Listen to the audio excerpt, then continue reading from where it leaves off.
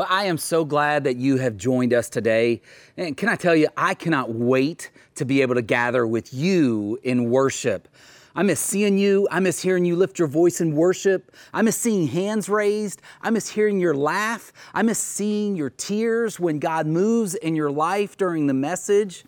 I have some exciting news that I'm going to share with you at the close of the sermon today.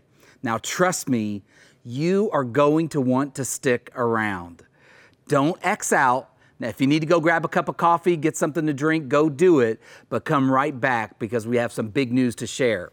Now, if there are kids in the room, I want to ask you to do me a favor. I know it can be so difficult to stay engaged. You guys have been doing school all day long on Zoom, staring at a screen. You stare at screens afterwards when you watch TV.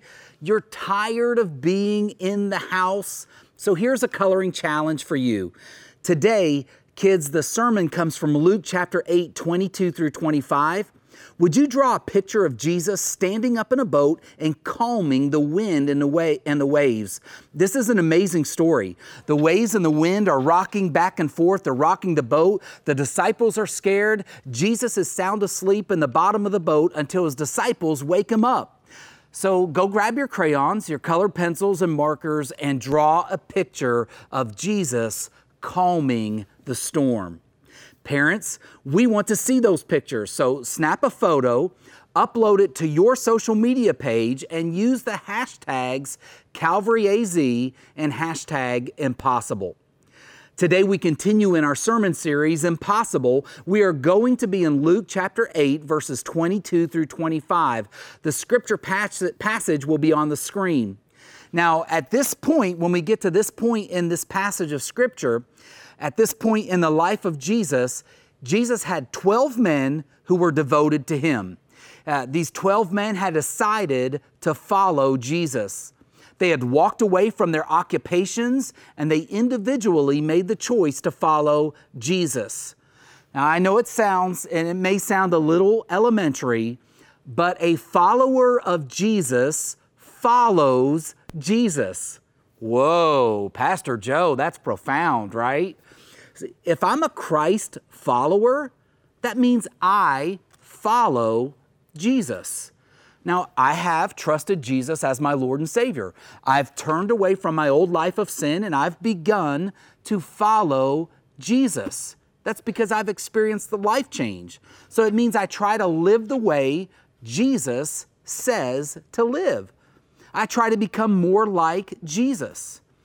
In today's passage, Jesus is going to sound a little frustrated with his followers because they were not following him. So let's read together Luke chapter 8, verse 22. One day he got into a boat with his disciples and he said to them, "Let us go across to the other side of the lake." So they set out, and as they sailed, he fell asleep, and a windstorm came down on the lake, and they were filling with water and were in danger. And they went and woke him, saying, "Master, Master, we are perishing." And he awoke and rebuked the wind and the raging waves, and they ceased, and there was calm. He said to them, "Where is your faith?" And they were afraid, and they marveled, saying to one another, "Who then is this, that he commands even winds and water, and they obey him?" Did you hear the frustration in Jesus' voice? He was asleep. The disciples were scared. They woke him up, not because they trusted him, but because they were afraid. See, they were being controlled by fear and not faith. So what would you do if you were in a freak windstorm on the lake? What if you were out in a rowboat without life jackets, and while the wind was raging around you, the boat began filling up with water? Would it be scary? Would you fear for your life? Well, that is how these disciples felt. They were afraid, and they felt powerless. They felt like the only one who could help them out of their problem was Jesus. Now, You and I have probably never been in a freak storm on the lake like this. So how do we apply this passage of Scripture to our lives? Well, we both know we have been through many storms in our lives that have been scary. For instance, one storm my wife and I experienced was a storm that lasted for about 6 years. 6 years of infertility, 6 years of trying to have a baby, followed by a miscarriage. That was a storm that hurt. That was a storm that frightened us. Another storm that my family experienced was a storm when I was suddenly fired from a church in Virginia as their lead pastor after 7 weeks when I learned about financial corruption in the church. I didn't know what to do. Christy and I didn't know what to do. We didn't know how to move forward. It was a storm that seemed to that could have paralyzed us because of fear. Are you presently in a storm? I mean, besides the COVID-19 storm, is there another storm that you're going through that is shaking you to the core? And if so, I have great news for you. The truth is, storms are painful experiences that will end. See, storms of life have the ability to rip into our hearts and shred our lives. Storms of life can cause deep pain that changes the way we think and how we act. In my college days, a tornado ripped through our college campus and wrecked it. Classroom buildings collapsed. Art was destroyed. The entire landscape of the campus changed. But when it was rebuilt, it was better than ever. Now, I know it feels like the COVID-19 storm has been dragging on and on and on, but it will end. It has been painful, but it will end. Say that out loud with me right now. This storm will end. Say it with me. This storm will end. Now say it like you mean it. This storm will end. And that's the great thing about storms. They have a beginning, but they also have an end. And there's going to be a day when we come back and we gather together as a church. This COVID-19 storm will end. But what about those other storms? What about the other storms that we face in our lives that aren't COVID-19? Well, first, I want to talk about their root causes. I think there are 3 root causes of storms that we all face in our lives, and these are the 3 root causes. We face storms because we live in a broken world. We face storms because of our own sinful nature, and we face storms because of spiritual attack. Now, some of the storms we face in our lives come from the reality that we live in a broken world. We live in a world that sin broke. We have wars and viruses, diseases, infertility, cancers, accidents, injuries, because we live in a world that sin broke. It was not supposed to be like this. After God created the world, He looked around and said it was all good. Then Adam and Eve sinned, and the entire world broke. Now that leads to the second cause of storms in our lives, our sinful nature. If I could be honest with you, some of the storms that I face in my life are brought about by me. I am the creator of the storm. See, I am a sinner. I've done stupid things that have caused storms in my own life. The first 2.5 years of marriage was a storm in my marriage because I was selfish. I wanted my own way. I caused the storm. I created the storm.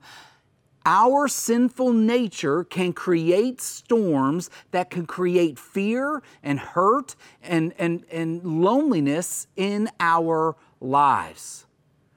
And the final root cause of storms that we face in life is spiritual attack. See, if you're a follower of Jesus, God loves you unconditionally. He is for you. God wants you to prosper, to be blessed, and God rejoices over you. He loved you enough to send His Son to die on the cross for you. And guess what that means? If God loves you, you can be sure the devil, Satan, hates your guts. He hates you because God loves you. He hates you because He is a God hater. And as followers of Jesus, some of the storms we face in life should be categorized as spiritual warfare. The devil wants to destroy the work of God in your life. The devil wants to ruin your story of life change. So that's the three root causes of storms. Some storms come through a broken world. Some storms come from our own sinful nature, and other storms come through spiritual attack.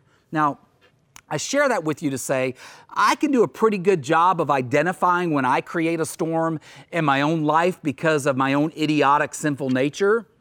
But I can't really distinguish between storms caused by a broken world or storms caused by spiritual warfare.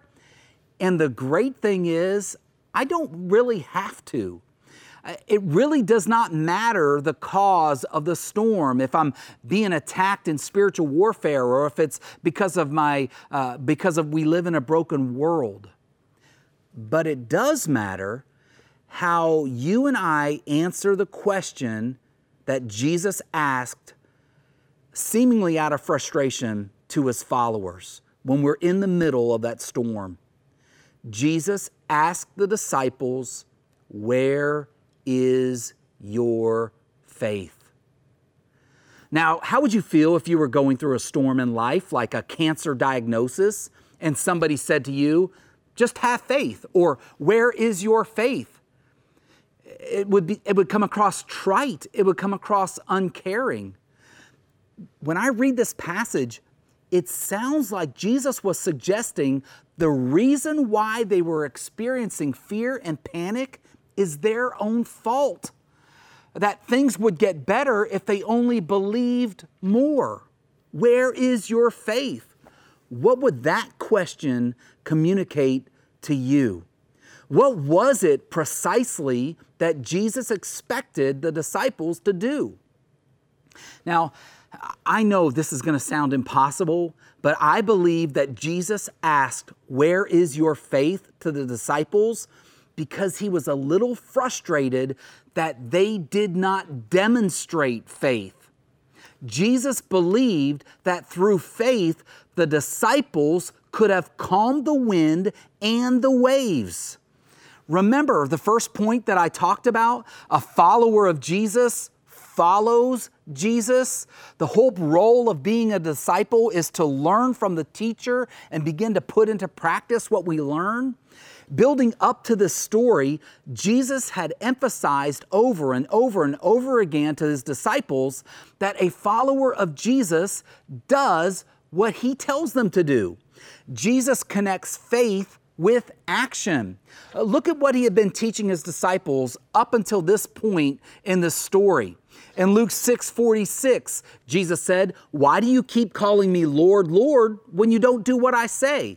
Luke 6:49, Jesus said, "But anyone who hears and doesn't obey is like a person who builds a house without a foundation." Luke 8:18, Jesus said, "So pay attention to how you hear. To those who listen to my teaching, more understanding will be given." And then finally in Luke 8:21, Jesus said, "My mother and brothers are all those who hear God's word and obey it." Right up until this point, Jesus has been connecting faith with action, faith with obedience.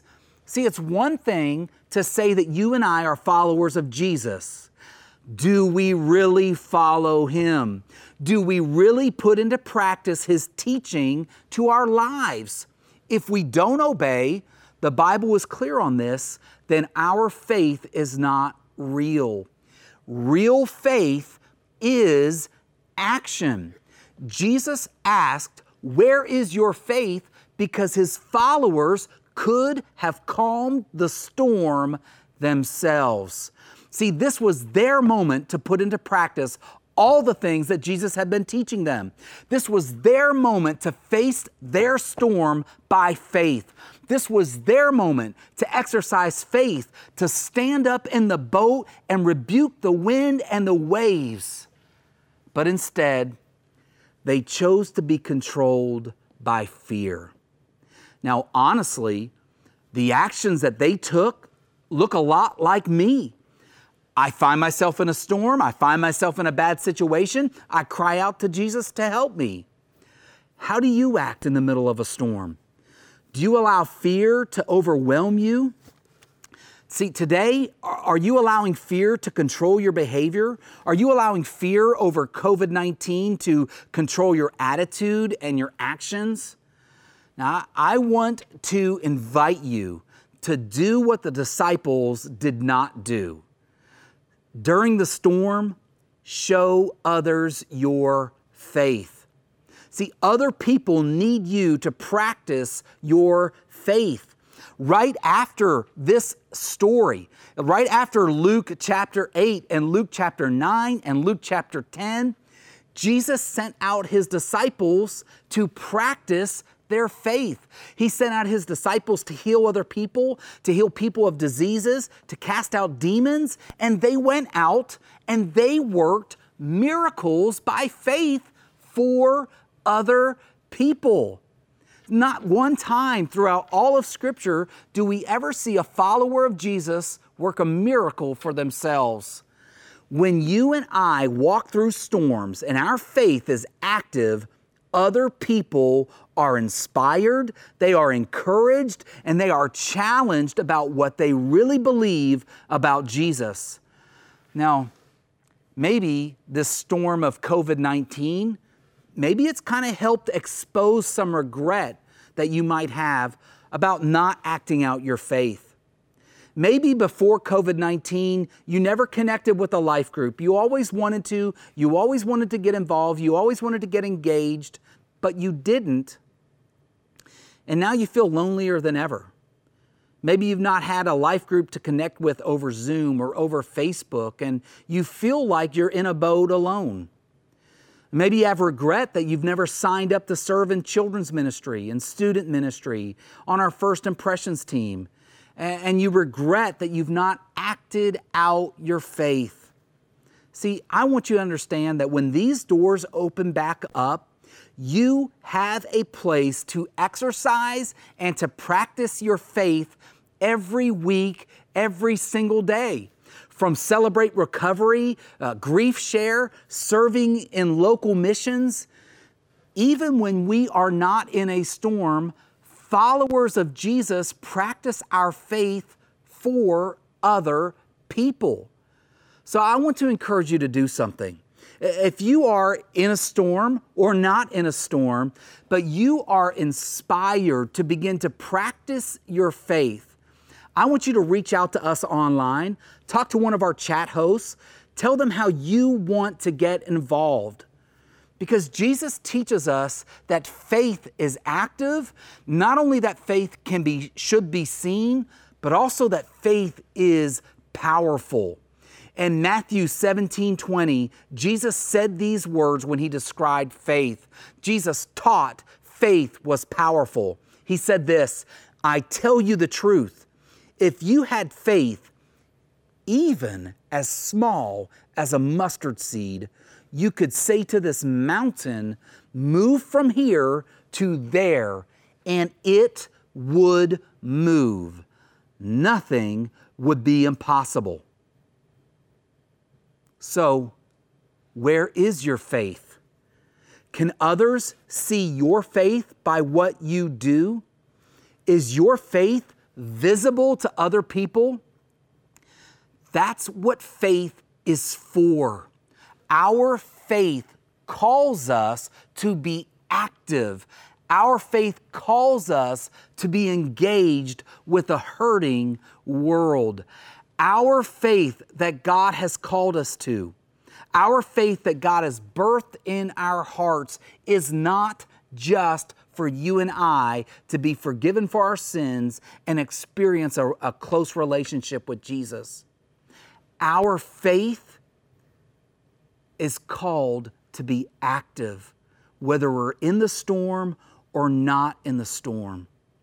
Can other people see your faith? See, here's what I want you to understand. God loves you, and the faith that you have in God is not just for yourself, but the faith that you have in God, as you have trusted it in Him, God calls you to love others and to serve others. I want to invite you to pray with me. Is your faith as active as you think it ought to be? When you hear those words, where is your faith? Is there enough evidence of your life that can prove to other people that you are a follower of Jesus? Can they look at your actions and say, wow, that person must love God. That person must have faith in Jesus. God calls followers of Jesus to actively love others and serve Him.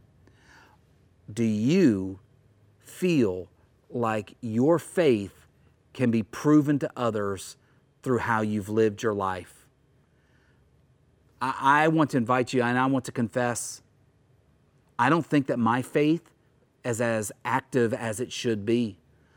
When I'm in the middle of a storm, or when I'm in the middle of preparing a sermon, I often hear the words of Jesus echo back to me that says, where is your faith?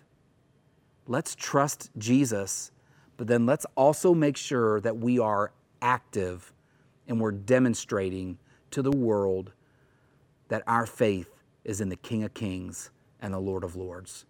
Let's pray together. Father, we want to first confess how much we are dependent upon you. We can be frightened over storms that come our way. We do call out to you, and we do trust in you. But Lord, we also see in this passage of Scripture that you have expectations for followers of Jesus to walk boldly by faith. Yes, we call out to you. Yes, we trust in you, but we must also be actively taking steps of faith in our lives. Lord, would you bless my brothers and sisters today that are watching? Would you speak to their hearts about how they need to take action in their faith? Lord, we continue to trust you. We continue to believe in you. We continue to be changed and transformed by you. Help us to love you more. Help us to believe in you more, and help us to put our faith into actions. Lord, thank you for loving us. It's in Jesus' name we pray. Amen. Now, I said at the beginning that I had some great news to share. In 2 weeks, on May 30th, 31st, we are back. May 30th and 31st, we will be offering our worship services at our normal times. And we know that many of you will still have concerns about gathering together, so we're going to continue to offer our services online as well. We understand your hesitation, and we want you to continue to join us in worship. But beginning May 30th and 31st, that May 30th Saturday night, we are back. I'm so excited about that. The details were going to be shared this week about what we need you to do to help keep our campus safe.